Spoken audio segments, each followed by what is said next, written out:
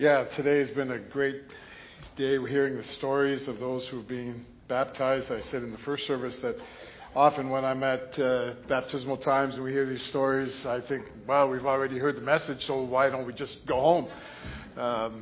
Don't get your hopes up. We're going to look into God's Word with us together here this morning. But as I was reflecting on where to go as we move forward, for the past 7 weeks we've been parked, haven't we, on our mission, vision, values, those things that we embrace and hold dear to us as a church community. And we looked at how a mission statement speaks to us about our God-given calling and why we exist. So we've come to the conclusion that we exist to connect Rexdale to Jesus and His mission. And then we looked at what a vision is. A vision expressed a desired future for our church community of where we see ourselves going as we progress in advancing God's kingdom. And we envision ourselves as being transformed, so transformed by Jesus, that we in turn become involved in bringing His transforming presence into the surrounding community and beyond.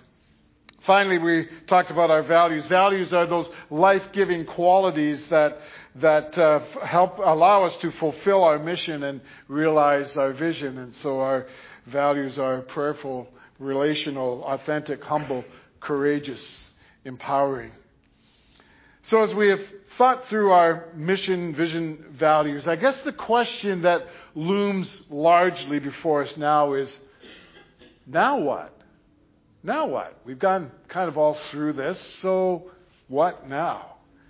Well, as I gave some thought to how to respond to this question, I was drawn to the writing of the Apostle Peter in the first chapter of his second letter, where he called his readers to embrace the great and precious promises of God, so that they would never fall away from their calling and live lives worthy of having been transformed by the presence of Jesus, who is alive and living within them.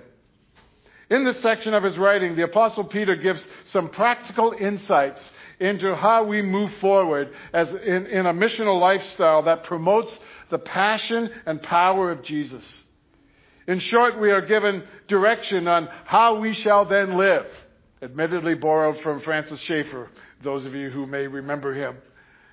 As we get to know personally and intimately the one who invited us to God.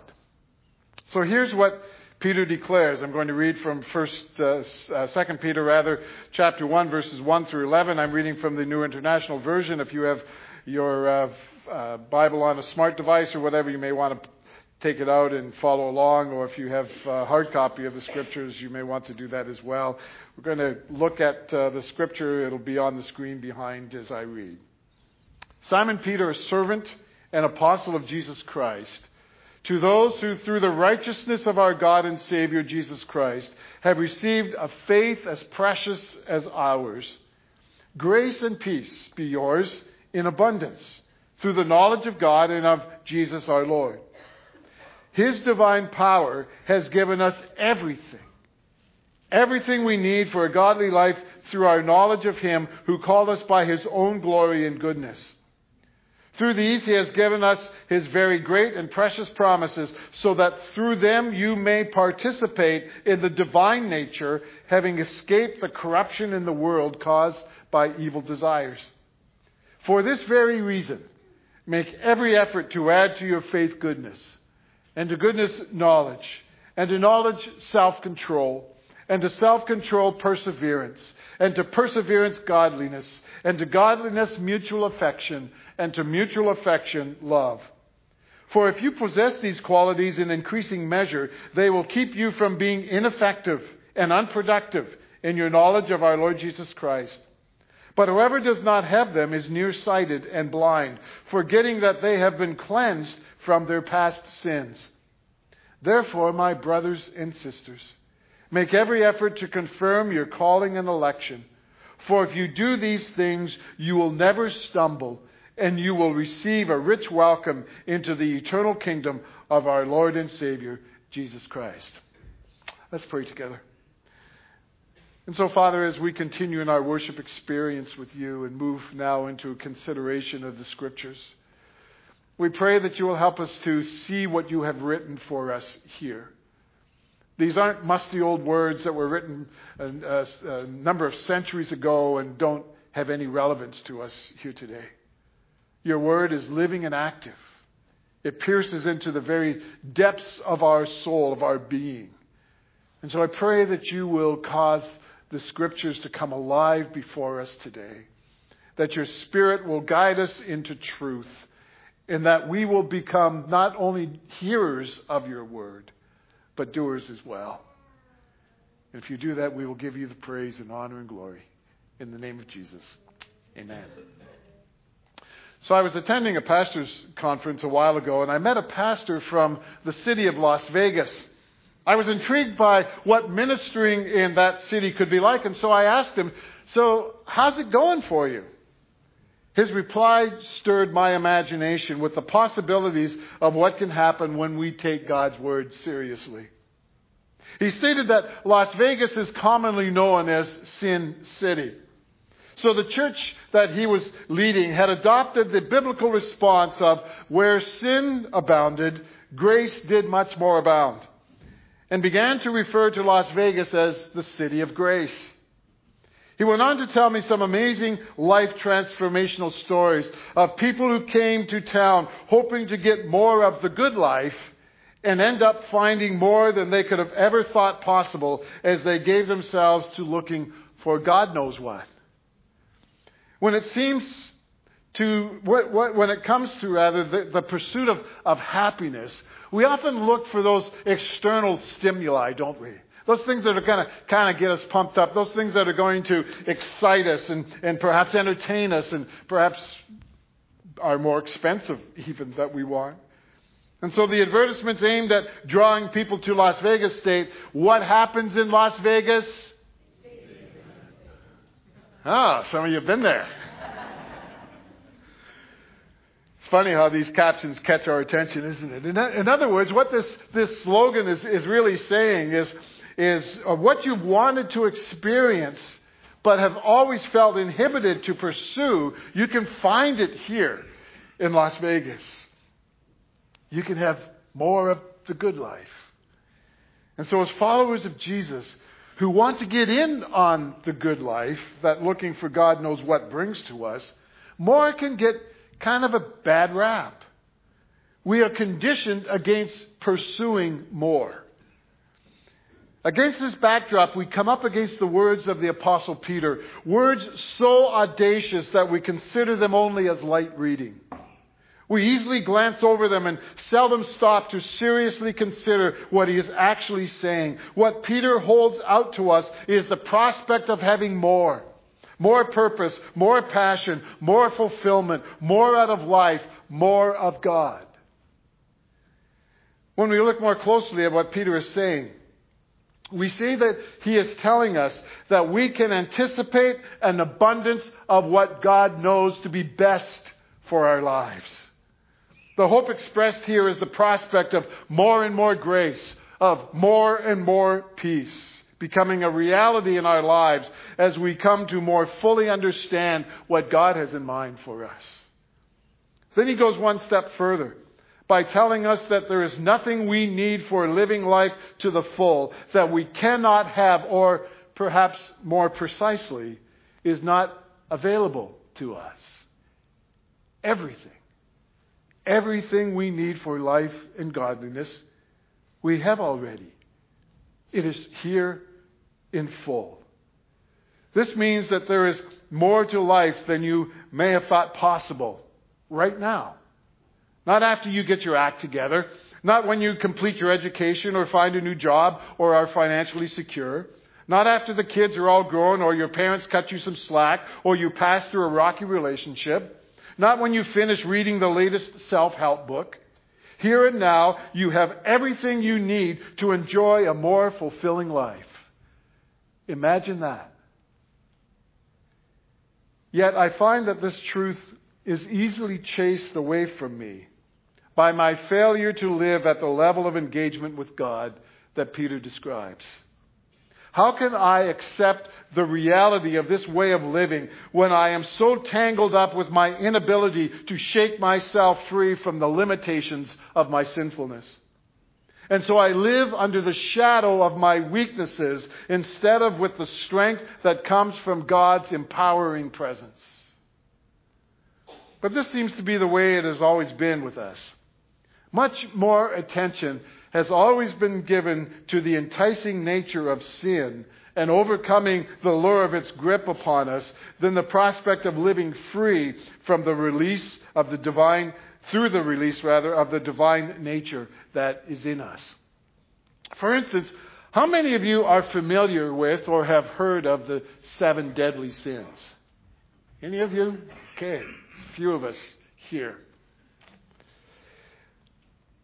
Early on in the existence of Christianity, the church identified 7 capital offenses that were believed to be the seedbed for a host of sinful behavior. These vices were identified as pride, of envy, greed, sloth, translated laziness or apathy, gluttony, anger, and lust. On these 7 sins hung the primary stimulus for doing evil. Now let me ask you, how many of you have ever heard of the capital virtues? Okay, no one. Several years on, after the church had identified the 7 deadly sins, the capital or heavenly virtues were identified, again 7 in number, and each given as an antidote to the 7 sins. They are humility, kindness, charity, diligence, temperance, chastity, and patience. As evidenced by the fact that the virtues were not quite as familiar to you as the deadly sins, it can be said that virtue has never quite caught on like sin has. The sensuousness of sin captures our imagination much more than the perceived drabness of virtue. And so Las Vegas holds out much more appeal by being known as Sin City as opposed to being identified as the City of Grace. We have always been more intrigued by fallen angels than heavenly beings. But long before the institutionalized church did its theological groundwork on the vices and virtues that mark our spiritual journey, there was Peter, writing to a fledgling group of Christ followers concerned for their well-being, wanting them to escape the corrupt influence of the sin cities in which they lived and to experience the fullness of life that God had in mind for them. And so he offers them this incentive. You have everything you need, for living the life that you have always wanted. Peter makes it clear to his readers that this life God offers is complete. However, there is some assembly required. It calls for decision-making and determination. Just because we can have it all doesn't mean that we will put it to the best use, or for that matter, any use at all. The crucial word in Peter's description is the small word for. God has given you everything you need for life that fulfills you and pleases Him. But the word for carries with it personal responsibility. On one occasion, I decided to build a garage on the property where our house was located. And so I went to my friend who owned a home hardware building center and ordered a garage package. In a few days, the package was delivered to the building site. Included was everything I needed for building a garage. It was a complete package, right down to the last galvanized nail and section of vinyl siding. All that was needed was for me to take up that complete inventory of material and cut a nail and lift and piece it all together. It was going to take some understanding, some work, some sweat, and maybe even some tears. And that's when I found that there's a limit to homeowners helping homeowners. For the garage to become a reality, I needed to exert some effort. Without it, the wood would weather and rot, windows would get broken, nails would get dumped and kicked around, possibly ending up in neighbors' tires. So here's the point. Without making an effort, you can have all of the resources for doing the right thing and still end up with the wrong outcome. God provides the complete inventory for life and godliness. That's the building we want built. Anything else is missing the mark. It's unfinished work. However, we have to do our part in the process. Now, one thing that did accompany the garage package I received was a picture of the finished product and a set of instructions that would give me some idea of what this garage should look like. So before we go any further, let's have a look at what Peter outlines as being the complete package for life and godliness. So don't lose a minute in building on what you've been given, complementing your basic faith with good character, spiritual understanding, alert discipline, passionate patience, reverent wonder, warm friendliness, and generous love. Each dimension fitting into and developing the others. With these qualities active and growing in your lives, no grass will grow under your feet. No day will pass without its reward as you mature in your experience of our Master Jesus. Without these qualities, you can't see what's right before you, oblivious that your old sinful life has been wiped off the books. And so for the next 6 weeks leading up to Christmas, including today, we're going to pack on these 7 God-given practices as we look for the Spirit of God to take our determined efforts and turn them into more than we could have ever asked or imagined.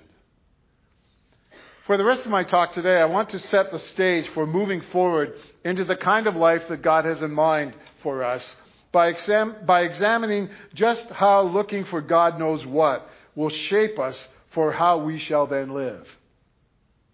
Before I could build my garage, there were 2 basic steps that I needed to follow. I needed to secure a building permit, and then I needed to lay a secure foundation. Peter identifies our building permit as his divine power has given us everything we need for a godly life through our knowledge of him who called us by his own glory and goodness. For our efforts to be approved for life and godliness requires knowing the call of God upon our lives. It means living on call mode at all times. Now, the call that Peter has in mind is more than a general invitation to live virtuous lives. It is possible for people to display acts of kindness with little thought about pleasing God in the process. With the NFL season having nicely started now, an incident that happened at a San Diego, now the Los Angeles Charger football game a few seasons ago came to mind. A stadium server tripped while climbing the stadium stairs, spilling all of the money, about $1,000, that she had collected all over the place, on fans, under stadium seats, and even one level down below on the lower field section. Instead of giving in to the deadly sin of greed, fans wanted everyone to know whose money it was. They immediately began recovering the cash. Some yelled over the railing to the section below, explaining what had happened. In the end, the server, a young mother and a full-time student, recovered all of the money and was able to turn it into the concession manager while keeping about $170 in tips that she had earned. Such stories warm our hearts and cause us to see the innate goodness that does lie within the human heart. The result, I believe, of the image of God that is stamped upon all of humanity. However, the call to virtuous living to which Peter refers is linked to a specific act of being summoned by God into right relationship with him through confession of sin and receiving forgiveness for that sin. Peter is saying that those who live in accordance with this knowledge understand that they have received a more compelling mandate to reflect the glory and goodness of God. It means getting your life's building permit stamped by the right authority. Now, the upside to God calling you into right relationship with him is the prospect of becoming the recipient of some pretty amazing promises, of living out your days in God-shaped surroundings and escaping from lesser desires that would most certainly ruin your life. The invitation that God extends to you is above and beyond any other ask that you can ever possibly receive. It is the possibility of doing what you want God's way. Now, I mentioned there were two matters that I needed to take care of before I could build my garage. There was the obtaining of a building permit and then the laying of a proper foundation. So if I'm to make every effort to build character into my life, and every virtue that Peter mentions here is about character building, then I need to make sure that it gets started right. What is the foundational groundwork upon which I must lay out the integrity structures of my life? Well, listen to Peter's instruction. So don't lose a minute in building on what you've been given, complementing your basic faith. Now, being caught up in God's life so that we do what we want is the basic work of faith by which every disciple of Jesus needs to receive in order to behave as God would have us behave. Now, Dallas Willard argues that we can never become whom God made us to be if we simply aim at doing the right things. We must aim at becoming the kind of person who naturally does what is right and wants to do what is right. That's the mark of true discipleship. There's an interesting observation that Mark Buchanan makes from the testimony of demons that Jesus and the early apostles confronted. The demons actually showed themselves to be very astute theologians. And so a man who was possessed by an evil spirit on one occasion cried out to Jesus, "I know who you are, the Holy One of God." And then the demon-thronged man who was possessed by a multitude of demons screamed, "What do you want with me, Jesus, Son of the Most High God?" In the city of Ephesus, a demon-possessed girl followed Paul and Silas through the streets shouting, "These men are servants of the Most High God who are telling you the way to be saved." And then James, the brother of Jesus, wrote, "You believe that there is one God? Good for you. Even the demons believe that and shudder." Buchanan goes on to point out that what identified Jesus' disciples from his enemies was not their theological proficiency. At times they were outshone by the demon throngs. What distinguished Jesus' followers was simply this: they followed, bewildered as they often were, while the enemies who opposed Jesus with clear understanding. Disciples of Jesus follow him not because they have all of the answers, but they know who it is they are following. They have come to trust Jesus with their whole life so far as they understand it. They are eager to learn and to live out his teachings. In short, they just want to be like Jesus. Richard Foster states, "We today lack a theology of growth. And so we need to learn how we grow in grace and knowledge of our Lord and Savior, Jesus Christ. In particular, we need to learn to cooperate with the means of grace that God has ordained for the transformation of the human personality. Our participation in these God-ordained means will enable us increasingly to take into ourselves Christ's character and manner of life." The foundation to any theology of growth, any hope of becoming the kind of person who wants to be like Jesus and naturally lives it out, is faith. Faith. Faith is the one thing that differentiates theological astuteness from redemptive awareness. We can acquire virtue upon virtue, a skyscraping tower of good deeds, but without faith it all comes crashing down before a holy and just and righteous God. Faith secures virtue.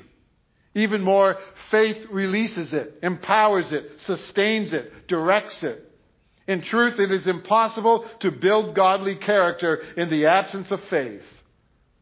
So what does basic faith look like? Well, Peter speaks of faith, in terms of having great value. He addressed his readers as individuals who share the same precious faith that the apostles have. The word for precious contains the same idea as being treasured. It is typically used when referring to jewels, things like rubies and diamonds and emeralds. It also is used in referring to keepsakes and heirlooms, things attached to special occasions and once received, cherished. As my wife and I approached the celebration of our 40th wedding anniversary a few years ago, I learned that rubies were associated with this anniversary. So guys out there, if you're coming up to 40, rubies, that's keep that in mind. So I decided to look for a ruby pendant to give Janie in keeping with this tradition. I looked online, I visited several jewelry stores, all the while looking for just the right piece that would demonstrate my joy in being married to her for these 40 years. Well, I finally found what I was looking for, purchased it, and carefully put it away until the day of our anniversary. I watched with eager anticipation as she opened my gift. Her delight with my purchase did not disappoint me. Faith is God's gift to us and comes as an expression of His deep and lasting love. He extends it to us, hoping that our response, hoping that our receiving of it will show our delight in His provision. Peter saw that his readers got it when it came to embracing faith as a most treasured value. When he commended them for having a faith like ours, he was commending them for embracing the preciousness of this treasure that God has given. The implication from this statement is that while some people get it when it comes to the value they place on faith, others miss out. The Bible is clear in its instruction that without faith, it is impossible to please God. And whatever is done outside of faith is sin. The basic faith upon which we are to build our lives is formed by the conviction that faith value is rooted in the centrality of God to our personal well-being. Not only is it impossible to please God without faith, but without God, it is impossible for faith to have any lasting value in our lives. The truth is that faith only becomes as precious as the object in which it is placed has credible worth. And so true faith, the precious kind of which Peter speaks, places all of its hopes, all of its aspirations, all of its imaginations, all of its promise on the marvelous excellence of God's worthiness. It is a belief so strong that you set the well-being of your whole existence on a chosen surrender to God's care. It calls for a resolute decision. I'm told that at the point where the Welland River joins the Niagara River, it is possible for boaters to steer their crafts out into the mighty Niagara, where the river actually flows wide and seemingly calm. Right where the two rivers meet, a pedestrian bridge stretches across the Welland River. And so anyone who enters the Niagara must pass under this bridge. As they do so, they sail past a large sign attached to one of the bridge supports. The sign asks two questions. Do you have an anchor? Do you know how to use it? As we push forward in our efforts to experience life in the abundance of God's grace and peace, there will be times when we will be as vulnerable as a rowboat in white water, were it not for the stabilizing anchor of our precious faith. And so as we set out on this journey together, let me ask you, do you have faith? Do you know how to use it? Let's pray. And so, Father, we read through this passage of Scripture, and sometimes I have just difficulty believing what Peter's saying here. That everything I need for life and godliness, you've already given to me through Christ. I need faith.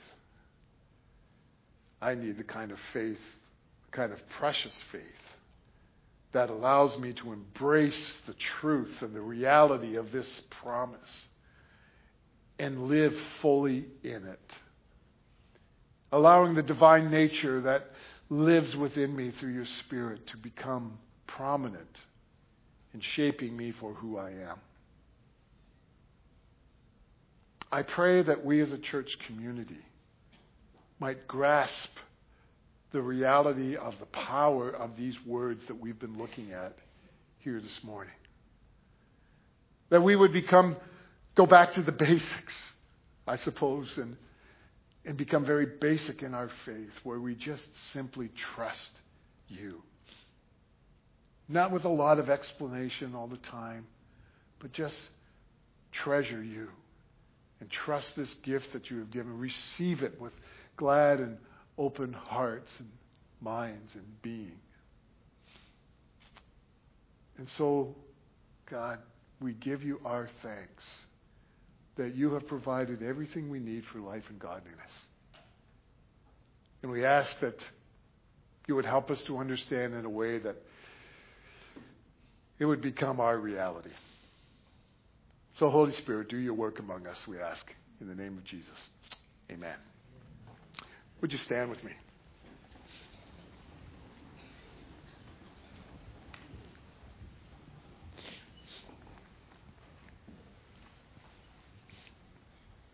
So, here's a little assignment I want to give you for this week. I'd like you to take a piece of paper or write on your tablet or whatever you do to kind of record things. And I'd like you to write on that writing piece, whatever you use, the word everything. And then write on below what everything means to you. When God says that He has given you everything you need for life and godliness, just kind of write down what that word everything means to you. You do that? Okay. Hear this. Now may the grace of our Lord Jesus Christ, that gives more and more and more grace to us, and the peace of God that passes all our capability to understand, but is real and causes us to live in a calm and safe and peaceful place. And the Holy Spirit who comes and lives within us to direct us and guide us and be our life as we move forward. May grace and love and companionship be yours this week. Take it with you as you go and rub shoulders with those around you who need to come to an understanding what God knows best for them. God be with you. We're dismissed.